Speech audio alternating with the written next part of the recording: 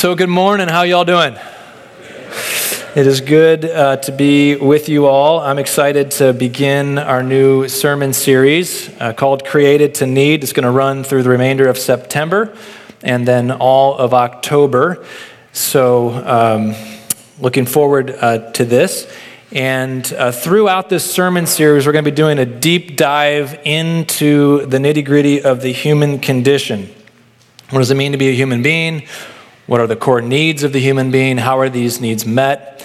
In preparation for this series, earlier this year, I read Ernest Becker's book, Denial of Death. Ernest Becker was a cultural anthropologist from the 1970s, an agnostic. If you had an anthropology class in college or a counseling class or therapy class, you might be familiar with him. But he wrote this.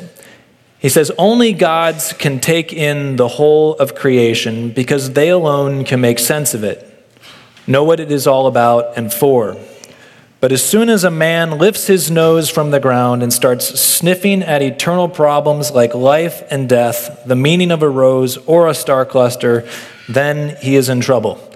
So we're going to be getting ourselves into trouble over the next 8 weeks because we're going to be sniffing around at eternal problems. Eternal things about what it means to be a human being. And we're going to explore the 7 core needs that make up the human condition. Our need for dignity, our need for love, purpose, guidance, peace, life, and hope. And each week, starting next week, we're going to look at each one of these 7 basic needs. And what we'll see is that these needs are non-negotiable. So, mom and dad, I need a puppy would not make it on to the list of the 7 core basic needs of the human being. But something as basic to our humanity as the need for love or dignity or purpose, what it means to be a human being, we'll see as we look at the scriptures, is that to be a human being is to be a creature that is loved, to be a creature with dignity, to be a creature with purpose, guidance, peace, life, hope. To not have these things begins to dehumanize us. So we're going to look at these core basic needs. And I think we go through our lives scratching around intuitively to find these needs and to have them be met in our life. In our most desperate moments, we will literally risk our very lives in order to find these needs and have them be met. We even can go so far as to kill to have these needs met. Becker, I think, is right as far as it goes. Left to ourselves, it's impossible for us to discern the very depths of the human condition. But mercifully, God has not left us to ourselves. He's given us His Word. He's given us the Scriptures that spell out who we are, who He is, what our world is, and how we are to live in this world. So throughout our series, we're going to begin each sermon looking at Genesis 1 and 2, which is the early pages of the Bible. If you've ever tried to do the Bible in a year reading plan, you've at least gotten through Genesis 1 and 2 before you've petered out somewhere probably in Leviticus. So hopefully these are familiar texts to us. If you're new to Christianity or to the church, you haven't read these texts, we'll be introducing them in the coming weeks. But we're going to look at these beginning chapters of the Bible because they frame up for us the basic biblical framework, the basic needs and starting assumptions about humanity and our core needs. So we start at the beginning of the scriptures to look at the core of the human condition. But today, we're going to be looking at Psalms 104. Psalm 104 is where we'll start our series that will provide kind of a framework for thinking about what it means to be created to need. And as we're going to see, Psalm 104 is clearly indebted in many ways to Genesis 1 and 2. So we're going to see a lot of themes that tie in with what is to come in the coming weeks. So today's sermon, I want to lay the groundwork for everything that is to come by answering 2 basic questions. So here's the 2 questions, 2-point sermon. What does it mean to be human? That's the first question we want to answer. And then how does God factor into that reality? So if you're here as a guest, you're here as maybe came with family or friends, perhaps you're not a Christian, but you're interested in exploring the Christian faith, let me invite you to listen in as we move through the answer to these 2 questions. You can think of this a little bit like a jacket that's being presented to you. You can try it on, see how it fits, and see how does the Bible and how does the Christian faith articulate and put together the human condition? Does it ring true with your experience? I think one of the most persuasive things about Christianity is that it has tremendous explanatory power to make sense of the world as we experience it. So I invite you to listen in to that. Well, Psalm 104 is our text, so let's make our way there. If you did not bring a Bible, you can find a Bible in the pew rack in front of you. Perhaps you can get one on your phone. Page 503 is the page number for the Bible in the pew rack. But let's stand together, and I will read Psalm 104. You listen in and read along as I move through this text. Psalm 104. Bless the Lord, O my soul. O Lord my God, you are very great. You are clothed with splendor and majesty, covering yourself with the light as with a garment, stretching out the heavens like a tent. He lays the beams of his chambers on the waters. He makes the clouds his chariot. He rides on the wings of the wind. He makes his messengers winds, his ministers a flaming fire. He sets the earth on its foundations so that it should never be moved. You covered it with the deep as with a garment. The waters stood above the mountains. At your rebuke they fled. At the sound of your thunder they took to flight. The mountains rose, the valleys sank down to the place that you appointed for them. You set a boundary that they may not pass, so that they might not again cover the earth. You make springs gush forth in the valleys. They flow between the hills. They give drink to every beast of the field. The wild donkeys quench their thirst. Beside them the birds of the heavens dwell. They sing among the branches. From your lofty abode you water the mountains. The earth is satisfied with the fruit of your work. You cause the grass to grow for the livestock and plants for man to cultivate, that he may bring forth food from the earth and wine to gladden the heart of man, oil to make his face shine, and bread to strengthen man's heart. The trees of the Lord are watered abundantly, the cedars of Lebanon that he planted. In them the birds build their nests. The stork has her home in the fir trees. The high mountains are for the wild goats. The rocks are a refuge for the rock badgers. He made the moon to mark the seasons. The sun knows its time for setting. You make darkness, and it is night, when all the beasts of the forest creep about. The young lions roar for their prey, seeking their food from God. When the sun rises, they steal away and lie down in their dens. Man goes out to his work and to his labor until the evening. O Lord, how manifold are your works. In wisdom you have made them all. The earth is full of your creatures. Here is the sea, great and wide, which teems with creatures innumerable, living things both small and great. There go the ships and Leviathan, which you formed to play in it. These all look to you to give them their food in due season. When you give it to them, they gather it up. When you open your hand, they are filled with good things. When you hide your face, they are dismayed. When you take away their breath, they die and return to their dust. When you send forth your spirit, they are created, and you renew the face of the ground. May the glory of the Lord endure forever. May the Lord rejoice in his works. Who looks on the earth and it trembles, who touches the mountains and they smoke. I will sing to the Lord as long as I live. I will sing praise to my God while I have been. May my meditation be pleasing to him, for I rejoice in the Lord. Let sinners be consumed from the earth, and let the wicked be no more. Bless the Lord, O my soul. Praise the Lord. This is God's word. You may be seated. So to begin, first question that we want to answer from Psalm 104 is, what does it mean to be human? There are probably a lot of ways to answer that question, what does it mean to be human? But we want to answer it from this psalm. And what does it mean to be human in this psalm? It means that human beings are creatures of need, just like the rest of creation. If you're familiar with the opening passage of the Bible in Genesis, you can see quickly how these themes in Psalm 104 are tying into and alluding to and echoes of Genesis chapters 1 and 2. We see the creation of the light. We see the creation of the foundations of the earth, the seas, the moon, the stars, the rain, the plants, and the animals, the great sea monster, Leviathan. There's a reference to the breath of God, the dust of the earth. All of these are drawing from the imagery that we find in Genesis 1 and 2. So a lot of things that are parallels between the creation account in Genesis 1 and 2 and then also here in Psalm 104. But there is a major difference, and scholars have long noted the similarities between these two texts in the Bible, but also have noted one of the major differences between Genesis 1 and 2 and Psalm 104. And that's the role or the place of humanity in these two texts. Again, in Genesis 1 and 2, if you can recall that to mind, Genesis 1 and 2 lays out the 6 days of creation, and as the days of creation move forward, life becomes more complex and more involved, and it culminates with the creation of humanity as the apex of God's handiwork, humanity made in the image of God. And so the way that Genesis 1 and 2 highlights humanity is to present humanity unique and exalted above the created order. But Psalm 104 takes a complementary, not a contradictory, but a complementary route in looking at humanity. In Psalm 104, humanity is placed within the created order, right between the wild donkeys and the rock badgers and the beasts of the field and the birds of the air. Humanity is presented as just one more creature that lives in a position of need before the Creator. Verse 27, I think, makes this most poignant. If you look Psalm 104, verse 27, the psalmist has just recounted all of creation, all the different elements of creation, both material and then also those that are living. And he says in verse 27, these all look to you to give them their food in due season.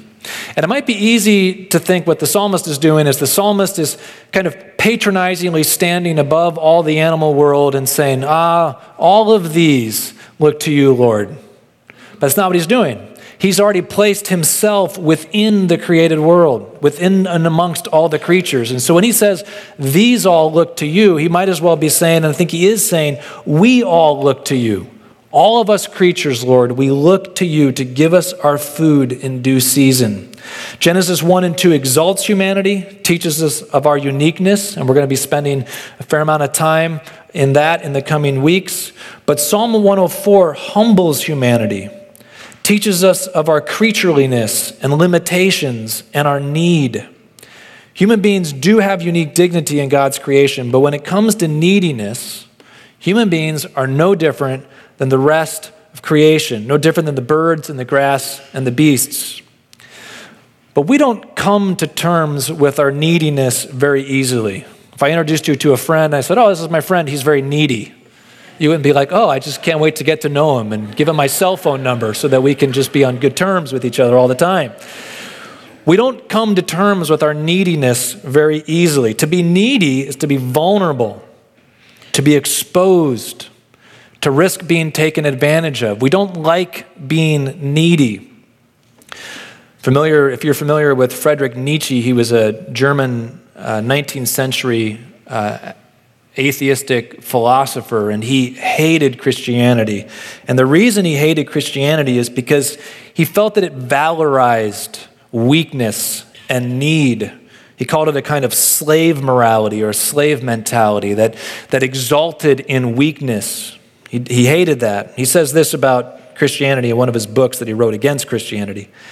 He says, I call Christianity the one great curse, the one great intrinsic depravity, the one great instinct of revenge for which no means are venomous enough or secret, subterranean, or small enough. I call it the one immortal blemish upon the human race.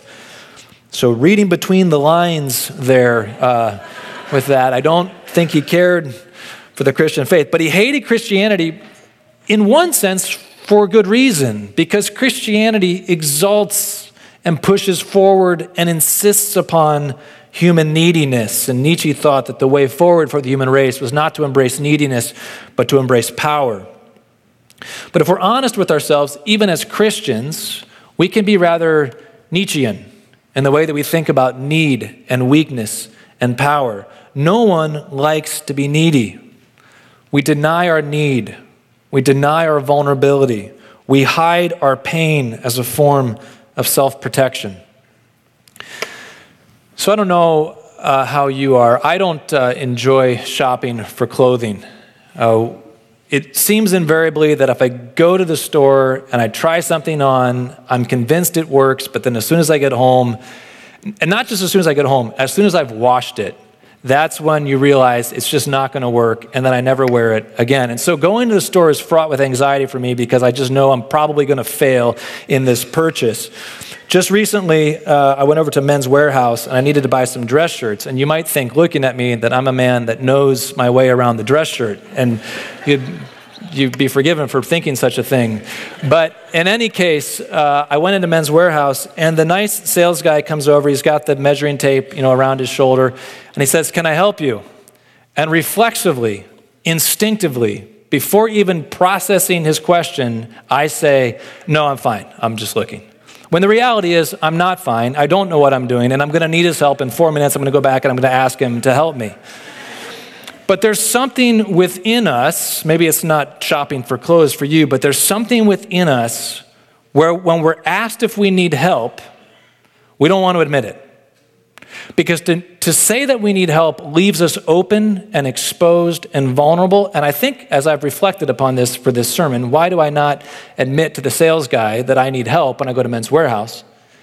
Is because I don't want to be taken advantage of. And I think if I tell him I need help, he's going to take me to the most expensive dress shirts that I don't know anything about, and he's going to, whatever, right?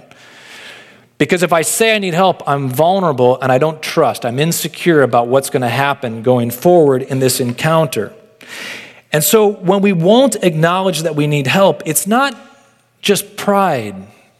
We can think about what is at the core of pride, of sinful pride. At the core of sinful pride is fear. I don't want to be vulnerable. I don't want to be thought of as weak. I don't want to be taken advantage of. And so I put an exterior of strength and invulnerability upon myself to self-protect myself and to keep myself from appearing weak so that I can't be taken advantage of. At the root of all sinful pride is fear. The denial of our needs is driven by fear. And human beings are plagued by a self-protective pride that stands, and here's the irony, that stands in the way of our own flourishing. When I go to the store to buy a dress shirt, I do need help, and I will flourish if I let the sales guy help me find something that actually fits rather than trying to do it on my own, go home, and then decide that I'm never going to wear that shirt again. That the acknowledgement of our need and the asking for help is in fact the pathway into our own flourishing, but we are plagued by a self-protective pride that stands in the way of us flourishing. How many marriages and friendships turn cold because we refuse to acknowledge the need that we have of one another. We don't want to open ourselves up and be vulnerable, admit that we have need. And so we put on the exterior of strength, the exterior of pride, and all we do is we isolate ourselves from the things that we really need and desire.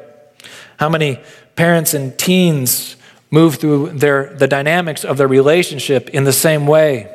Parents wanting to put on a projection of strength, not to admit that they have needs. Teens, of course, making a career of this with their parents. Or how about in the workplace? How much wasted effort happens in the workplace because we won't acknowledge to our team members or employers that we need help with things? Because we're afraid if we project or acknowledge our weakness that we'll be taken advantage of or marginalized. When in reality, it is through the acknowledgement of our need that we receive the help. When we try to hide our need, though, it leaks out in all sorts of unhealthy ways. As we have these needs, we can't deny the reality that they're there, though we try to cover them up and plaster them down with a proud exterior or an independent exterior. But when we do, it comes out in passive-aggressive ways, or we suppress for so long that it explodes in anger, or we just go binge watch another season of Netflix to numb the sense of unease that we feel. Or if things get desperate enough, we swing erratically in the opposite direction. When we can't deny the needs any longer, we cling desperately, tenaciously to any and every lifeline. We smother those around us with deep needs that are impossible for any mortal person to satisfy. We demand an attentiveness of our spouse or our children or our friends that only serves to drive them away further from us. And then we anxiously bounce from person to thing in a futile effort to satisfy all of these deep needs. Some of us, I think, have this propensity more than others. All of us have it to some degree. Some of us make a whole career out of self-protection and projecting strength. Others of us aren't as good at it or don't do it as tenaciously, but all of us do it to some degree. And there's even a kind of Christianized version of this, a Christianized version of need denial that masquerades as faith, but really is just another form of self-protection. Perhaps we've encountered some place of disappointment, some hurt in a relationship perhaps. And as Christians, we tell ourselves this: well, I don't care about this or that pain because I have God. And that's all that really matters. And we don't let ourselves enter into the disappointment and the hurt. And we bring God in not as a way of meeting or addressing the need, but as denying the fact and not having to deal with the need at all.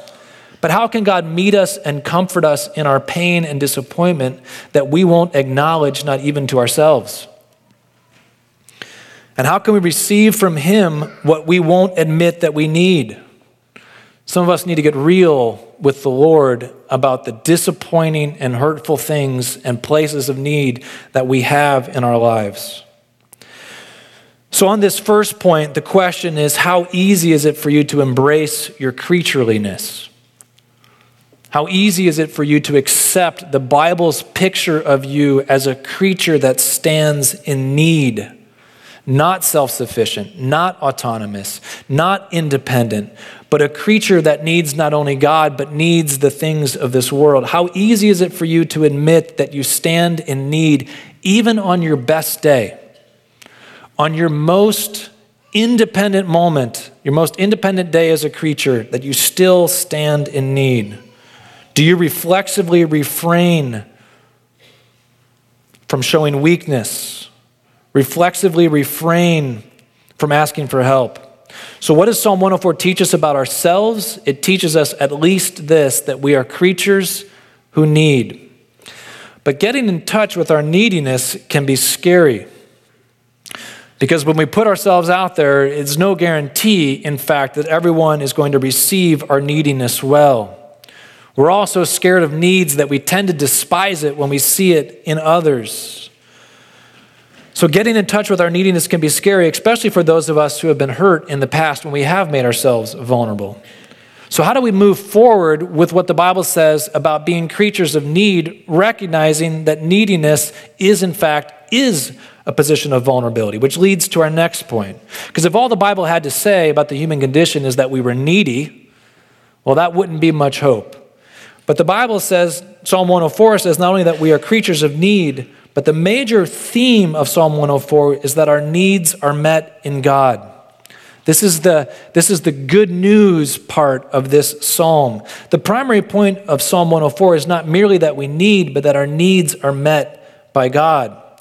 Genesis 1 and 2 highlights the creation of the material world, how the material world came into existence by the hand of God.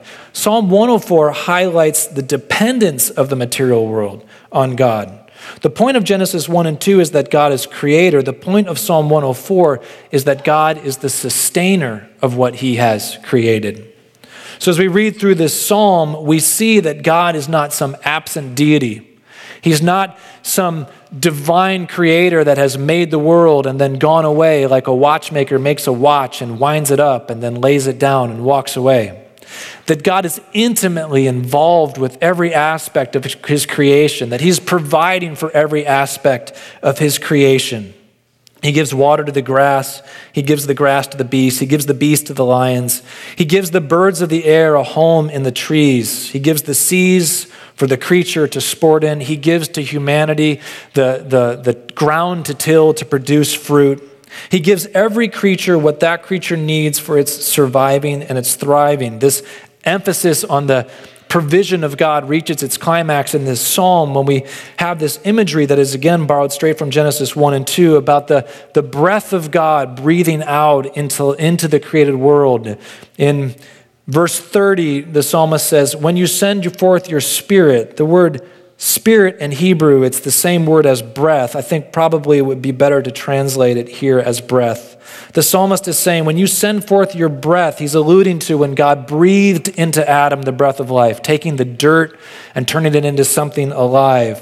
When you breathe your breath upon creation, you renew the face of the earth. You bring life out of the earth.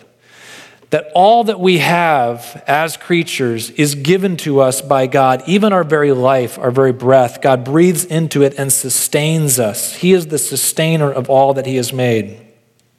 And the psalmist sees how God cares for all of creation, and he rests in the truth that God will likewise care for him.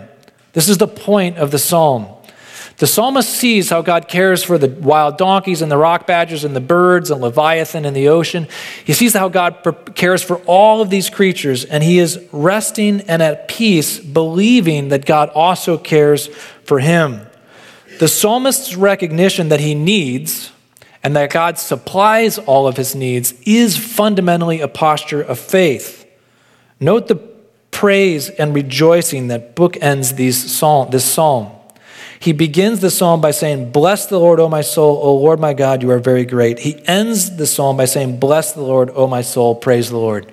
The psalmist looks at the neediness of humanity, and it doesn't bring him to despair because he believes that God is the provider and the caretaker of all that he has made. So he is at peace with his neediness because he believes that his needs are met in God. It's a crucial insight to be gained from this psalm. Because if we don't believe that our needs are met in God, then we have to deny the needs.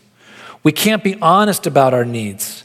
Because to be needful is to open ourselves up to be vulnerable, and there's no guarantee that that's going to go well. But the psalmist can acknowledge his neediness because he's confident that those needs will be met by his Creator. Our family adopted a little girl from Ethiopia a number of years ago, and as we've learned more and more about adoption, one of the things that you see that is one of the challenges in adoption is, particularly in Ethiopia, there's so many children that are living on the streets. Children should not have to live without families on the streets.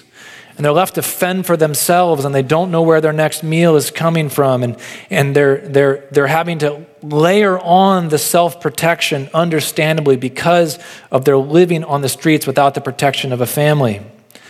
And when families adopt children that have spent the first 5, 6, 7, 8, 9, 10 years of their lives living on the streets, these children, it's very difficult for them to transition into a home where they now know that they're being cared for, because they've developed such a pattern of self-protection that even though they're now being provided for by a family that loves them, they can't let go of the need to self-protect, to hoard food, to act out in anger, to keep people away from hurting them. And I think as Christians, even as Christians, this can be our situation as well. We're out there alone in the world, as it were, left to our own devices, and that's a scary place to be. But we've been adopted into the family of God, and we have a father and a family that loves us. But it's very difficult for us sometimes to rest in that, to come to a place of peace, to trust that God is providing for us and taking care for us. And so we live in the safety of God's family, but sometimes revert back to our old ways of self-defense and self-protection. But when we trust that God will meet our needs, we are freed up from seeking anxiously after our own self-interest. We don't have to chase anxiously after every glimmer of hope like a fearful child, afraid to be abandoned or not taken care of, uncertain that we are really safe. We can entrust ourselves to God, and then we can get on with enjoying the world that He has made. We can get on with being a blessing to the world that He has made. It's important to note here, as we think about how God steps in to meet our needs, that God does not resolve our neediness by taking away our neediness, but rather by meeting our needs. I think sometimes this is where we get into that kind of Christianized version of independence. We think that somehow we have these needs for love, these needs for dignity, these needs for protection, and that what God does is He kind of matures us to a place where we no longer need love. He matures us to a place where we no longer need dignity or approval or acceptance. But God doesn't, as you notice in this psalm, he doesn't meet the needs of the grass for water by taking away the grass's need for water. He meets the needs of the grass for water by giving the grass water. And the way that he meets the needs of humanity is not by raising up humanity into some sort of place where we no longer need things. He meets the needs of us by meeting our needs. He doesn't redress our need for love by making us so independent and self-sustaining that we no longer need love. He meets our needs for love by loving us. This is the point of Jesus in the Sermon on the Mount. Perhaps you can remember back to this in our Matthew sermon series. But Jesus is talking to his disciples. And Jesus notes that all of those who don't know the care and protection of God, they run around through life chasing after all the things. What shall I eat? What shall I drink? What shall I wear? And then Jesus says to the disciples, he says to them, he doesn't say to them, you don't really need these things. These are petty things. These are just worldly things. He doesn't say that. What does he say to his disciples? He says, your heavenly Father, what does he say? Your heavenly Father knows that you need them. That's what he says. He says, it's not the fact that you need these things isn't the problem. The problem for those that are living outside the care of the Father is they think they have to provide these things for themselves. They're scrambling around the world, anxiously trying to provide these things for themselves. My children, your heavenly Father, he knows that you need these things. You don't need to seek after these things so anxiously. He'll provide these things for you. You seek after the kingdom of God. Because God provides for you and he cares for you, you can be free to live your life into God's purposes and God's kingdom, to be a blessing in the world and to enjoy the world that God has made. Where do you doubt God's provision in your life? It's a question I think that all of us should pause and ponder. Where do you doubt God's provision in your life? Where are you afraid that he has overlooked your needs?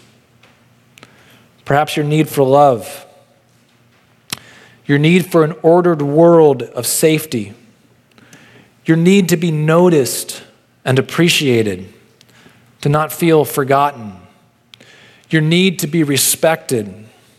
It is not wrong to need these things. We were made to need these things. We are creatures. How could we not need these things?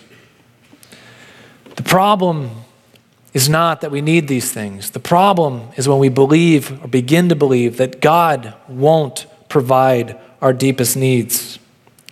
Sometimes God meets our needs in the here and the now through the things that he has made. You see that in the psalm, right? Like God, when he meets the needs of the beasts of the field, he meets the beasts of the field through the things that he has made, through the grass.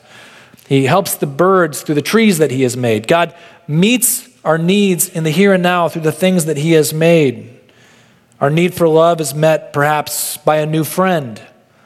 Our need for health is met by a skilled surgeon. These are blessings from God. He is meeting our needs through the things that he has made.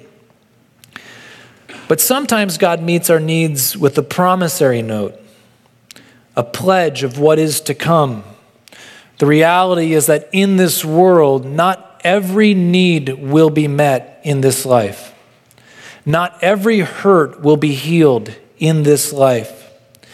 But God has promised and given us a surety through Christ's resurrection that there is a world coming in which there will be no more sickness, nor crying, nor pain, where God will not wipe away human need, but he will meet every need.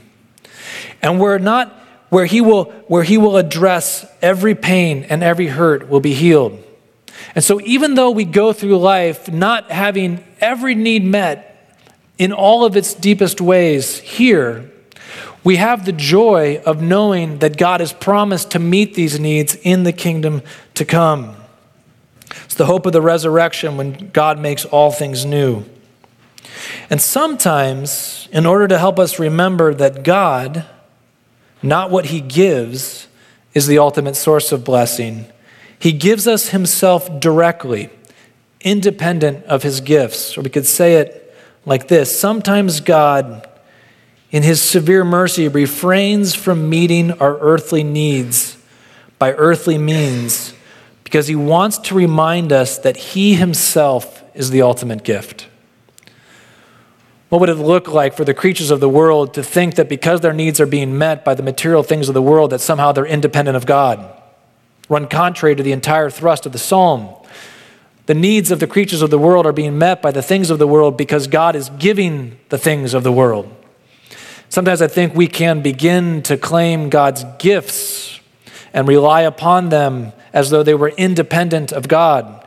And we begin to lose sight of the fact that God ultimately is the true source of joy. God ultimately is the true source of our blessing in this world. And God at times has to step in and he has to remove the gift to refocus us on the giver. He wants to bless us and he wants to grace us, but there is no blessing and there is no grace if we begin to think that this world, independent of God, can meet all of our needs. God is the one who meets our needs. So what does Psalm 104 teach us about being human? It teaches us that to be human is to need. And more importantly, and hopefully, it teaches us that God meets our needs. Nietzsche, who referred to Christianity as a slave morality, he was both scandalized and somewhat surprised that the slave morality of Christianity triumphed. Looking back into the Greco-Roman world out of which Christianity was birthed, the Greco-Roman world that prioritized power and dominance and imperial might, and somehow this slave mentality, this religion that emphasized weakness and had a crucified Lord came to a place where it overthrew the Roman Empire, became the dominant religion, and was the dominant religion in the Europe that Nietzsche wrote and lived in. And it scandalized him. But should we have expected anything else? This is what Jesus says happens in the world. That the pathway to victory is through defeat. That the pathway to blessing is through acknowledging our need. That the pathway to life is through death. That the way that we live is by taking up the cross of Christ and in faith believing like Jesus that God will meet all of our needs. And God does meet all of our needs. We are each of us full of need on our best day. On our absolute best day, prime of our life, as creatures at our apex, we are still in need of God at the height of our powers. But the reality is, we do not live at the height of our powers. We don't live our best day every day.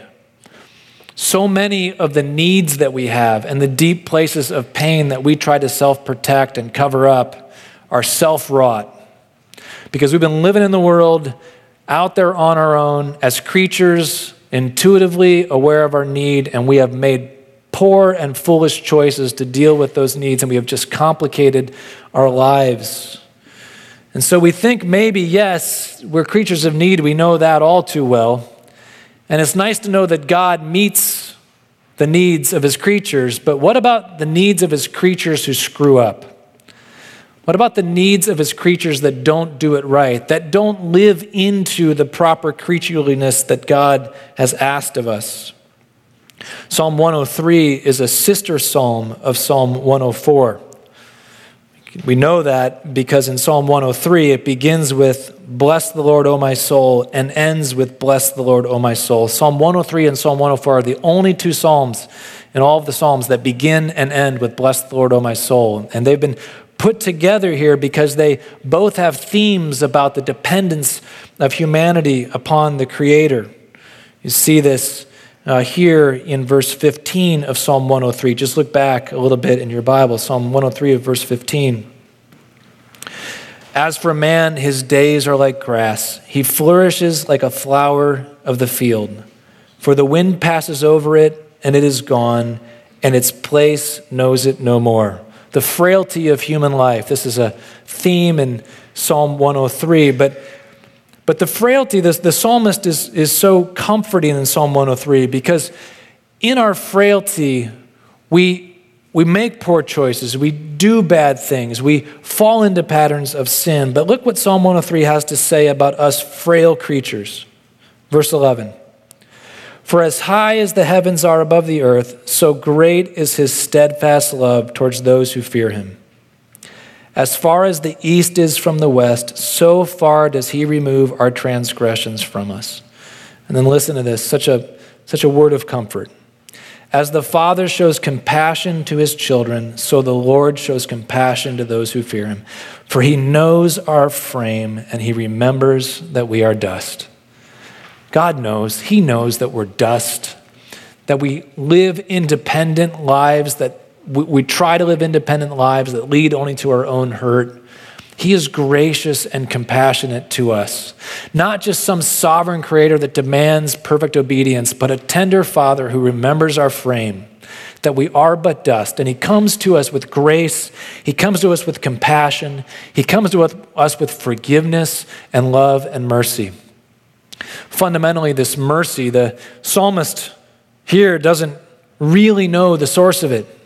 The mercy comes from God, but what is the fount of this mercy? It won't be until the unfolding of redemptive history that we see with the coming of Christ, the Son of God, that he is the living embodiment of the mercy of God, and that God's mercy extends to all of humanity through the Son of God, Jesus Christ. And his death, his resurrection, he shows us that God cares for his own, that God vindicates his children. And so we can have hope in the midst of our own trials and our own needs, because we've seen that God has met the needs, the very real human needs of his Son, Jesus Christ, has lifted him to a place of exaltation, and that through Jesus, he lifts us too, and we have forward looking to a hope and a day of exaltation.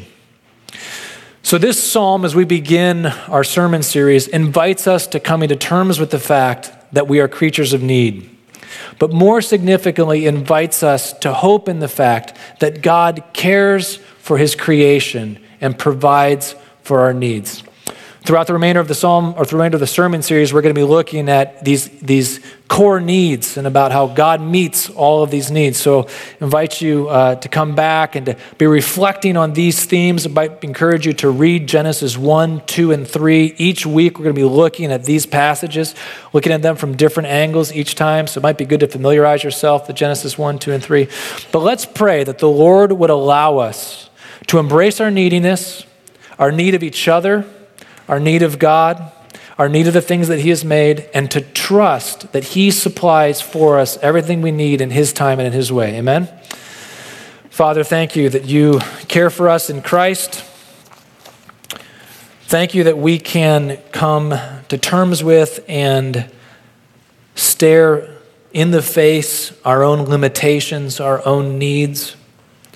We are not self-sustaining. We don't have it all figured out. We try to pretend, we try to posture, we try to project power, but deep inside, Lord, we're all just scared children. Help us to find our safety in you. That if we have come to you in Christ and are part of your family, help us to rest. Help us to rest in the truth that you care for us, you are caring for us, you know what we need. And we can be freed up to live into the enjoyment of this world that you have given, and also the sure knowledge of the hope that you will provide everything that we need in your good time. Thank you for your Son who makes all this possible. In his name we pray. Amen.